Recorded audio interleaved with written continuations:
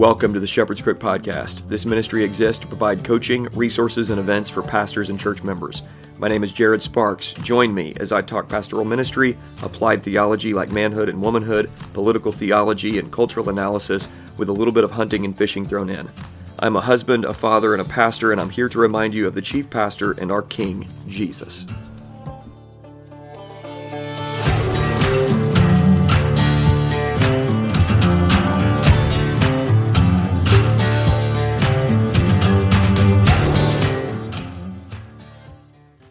Hello and welcome back to the Shepherd's Crook. Hope you guys are doing well today. This is the third episode this week, and I'm excited to just be back with you and cover some content that I have wanted to get to or that came to my mind and I wanted to be able to put out. And the reason why I was able to do this week is because I'm not preaching. My good friend Joshua Jenkins is preaching, and so I've been able to do this as the third Shepherd's Crook, and then we also had a Sons and Slaves episode that came out yesterday. That is also a quick announcement. If you've not yet heard of the Sons and Slaves podcast, me, Ransom, Valor, and One Day Oak are doing a podcast raising sons into men and having a blast. We are sons of our Heavenly Father and we are slaves of our Master Jesus, all through the power of the Holy Spirit. And so we're doing these episodes on a book on boyhood, and it's called Boyhood and Beyond by Bob Schultz, and just going through chapter by chapter. Would love for you to check that out if you haven't done that already. Today, I want to talk about how to share the gospel with gay people. And the reason I have this in my mind is, number one, I know that there's so many people out there that know people that are walking in sexual sin and don't know how to talk with them, or know that as others have talked with them, they've been somewhat apologetic about the Christian position on ethics and Christian sexuality and that sort of thing. And you know that you don't want to be like that, but that seems to be the only content out there when it comes to addressing gay people and the sins of homosexuality, sodomy, or lesbianism, and any other assortment of sexual sins. And so here's who I have in mind about this episode. Number one, for the Christian and people at our church who have Thanksgiving just came, but you have Christmas coming up, or you have friends, and you just need to know how to talk to your friends or family members that are currently walking in these sorts of sins, and you just need some guidance on how to do that. How do I do that with them? But the second audience is maybe you're the one that actually just got the text from a family member because they listened to this and sent it to you, and you are living in a homosexual lifestyle, or some sort of sexual lifestyle that is out of bounds of what the Bible talks about and what the Bible prescribes. And this is also for you. And I just want to tell you up front that I do, I love you. I really do. Christians love you, and we want you to know the truth, and we believe what the Bible has to say. And I'm going to just be in Romans chapter 1, but you're not going to like some of the things that I say on the front end.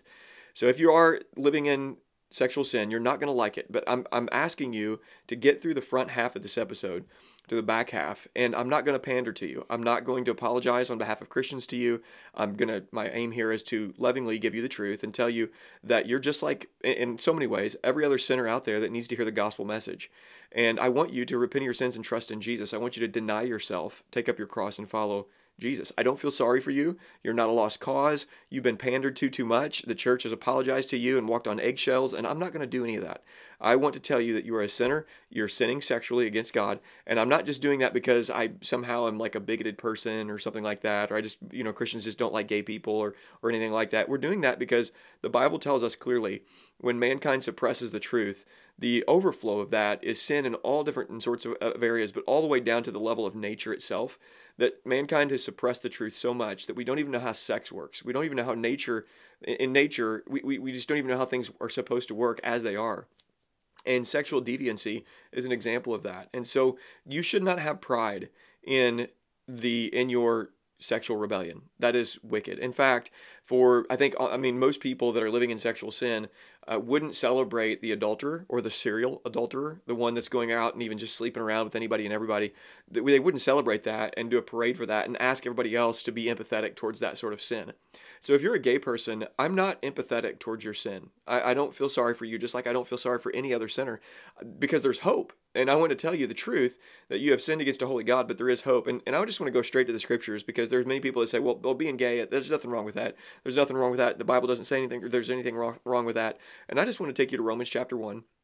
And for the Christians that are listening in, and you're thinking about this with family members, don't walk on eggshells with any sexual sin. Treat them as people created in the image of God that need to hear the truth, And when we apologize to them, oh, I'm so sorry for how Christians have treated you and that kind of stuff. They don't need any of that. Okay. Like, okay, if you've been actually mistreated in the past, then I'm very sorry that is wrong. As anybody, if they're mistreated, that's wrong.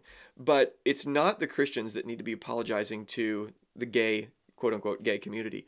It's the gay community that needs to be apologizing and repenting to God and repenting for their repulsive behavior in public. They're flaunting their sexual rebellion to everyone and demanding that Christians say it's not sin. And Christians are over here like, we have the Bible here, and here's what the Bible says. So I just want to go straight to God's word. And then you may end up hating this all the way through if you're listening to this. And even Christian brothers and sisters, hopefully you don't hate this. Hopefully you're not ashamed at what God has to say.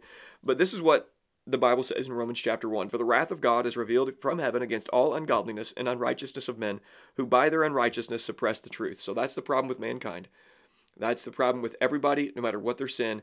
Mankind is born in a state of rebellion, and we have suppressed the truth. For what can be known about God is plain to them, because God has shown it to them, for his invisible attributes, namely his eternal power and divine nature, have been clearly perceived ever since the creation of the world. And the things that have been made, so they are without excuse. For although they knew God, they did not honor him as God or give thanks to him, but they became futile in their thinking, and their foolish hearts were darkened.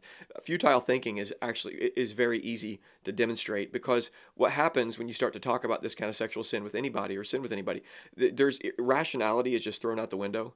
And anger, rage, all this kind of stuff, when you don't approve of somebody else's behavior because God doesn't approve of their behavior, and it may be a family member that you love, and they're wanting just your affirmation, and you're not giving affirmation to them because you love them, and they look at you and they are futile in their thinking. They think, well, then if you don't approve of me, you don't love me, and I don't want to be around you, kind of thing. And that's what happens with the suppression of the truth. They become futile in their thinking, and then their foolish hearts were darkened. When people are in rebellion against God, their hearts are dark.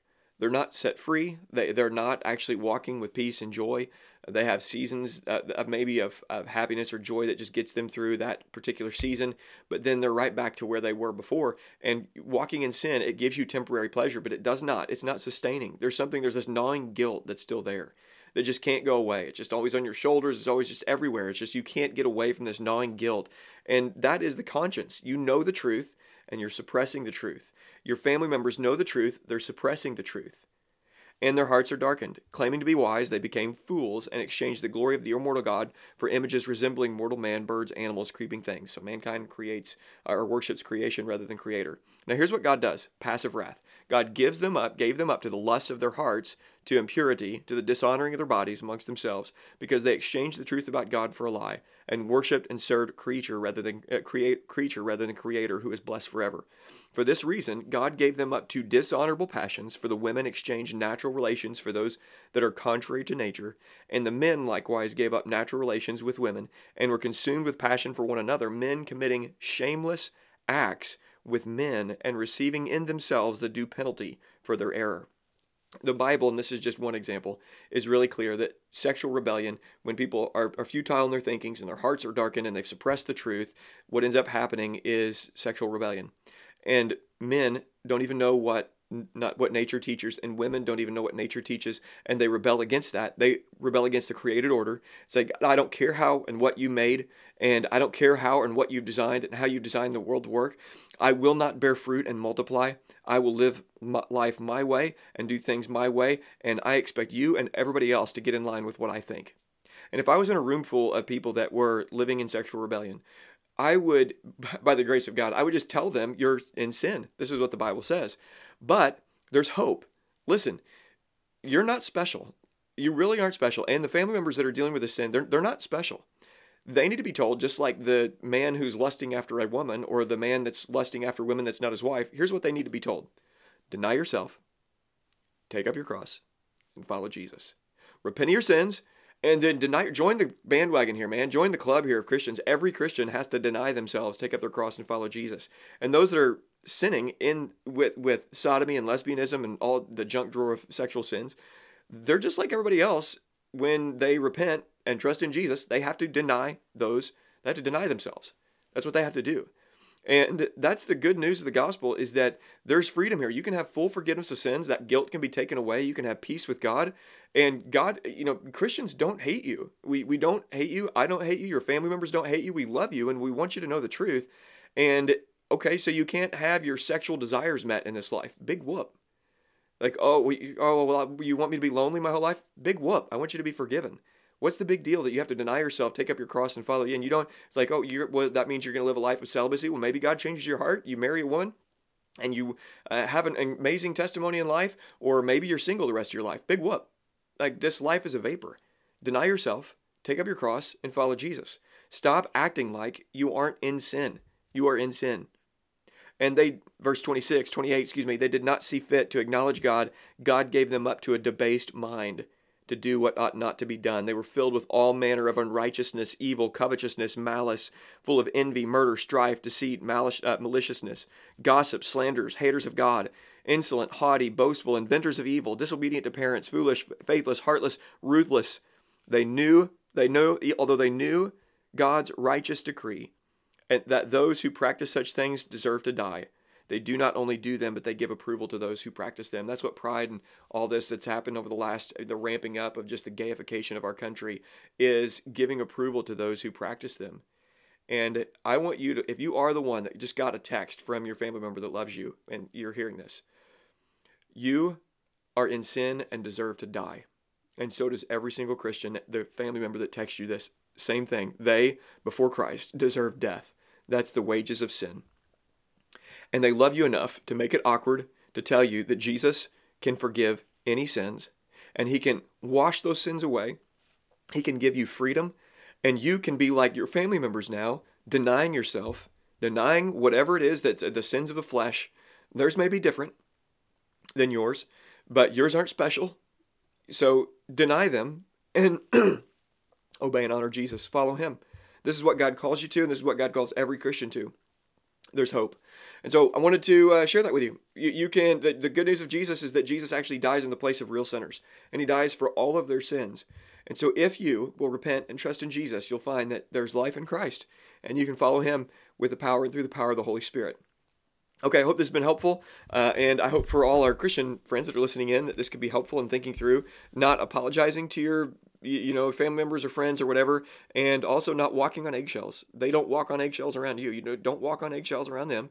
And for the gay person that's listening in, or anybody that's in sexual rebellion, quit it. Stop it. You're in sin, but you can have forgiveness. Turn to Christ and live, and find a good church that will walk with you, disciple you, help you, and Christians love you. That's just the fact of the matter, and we want you to have life in Christ. Okay, thanks for listening. I hope you guys have a great rest of your day.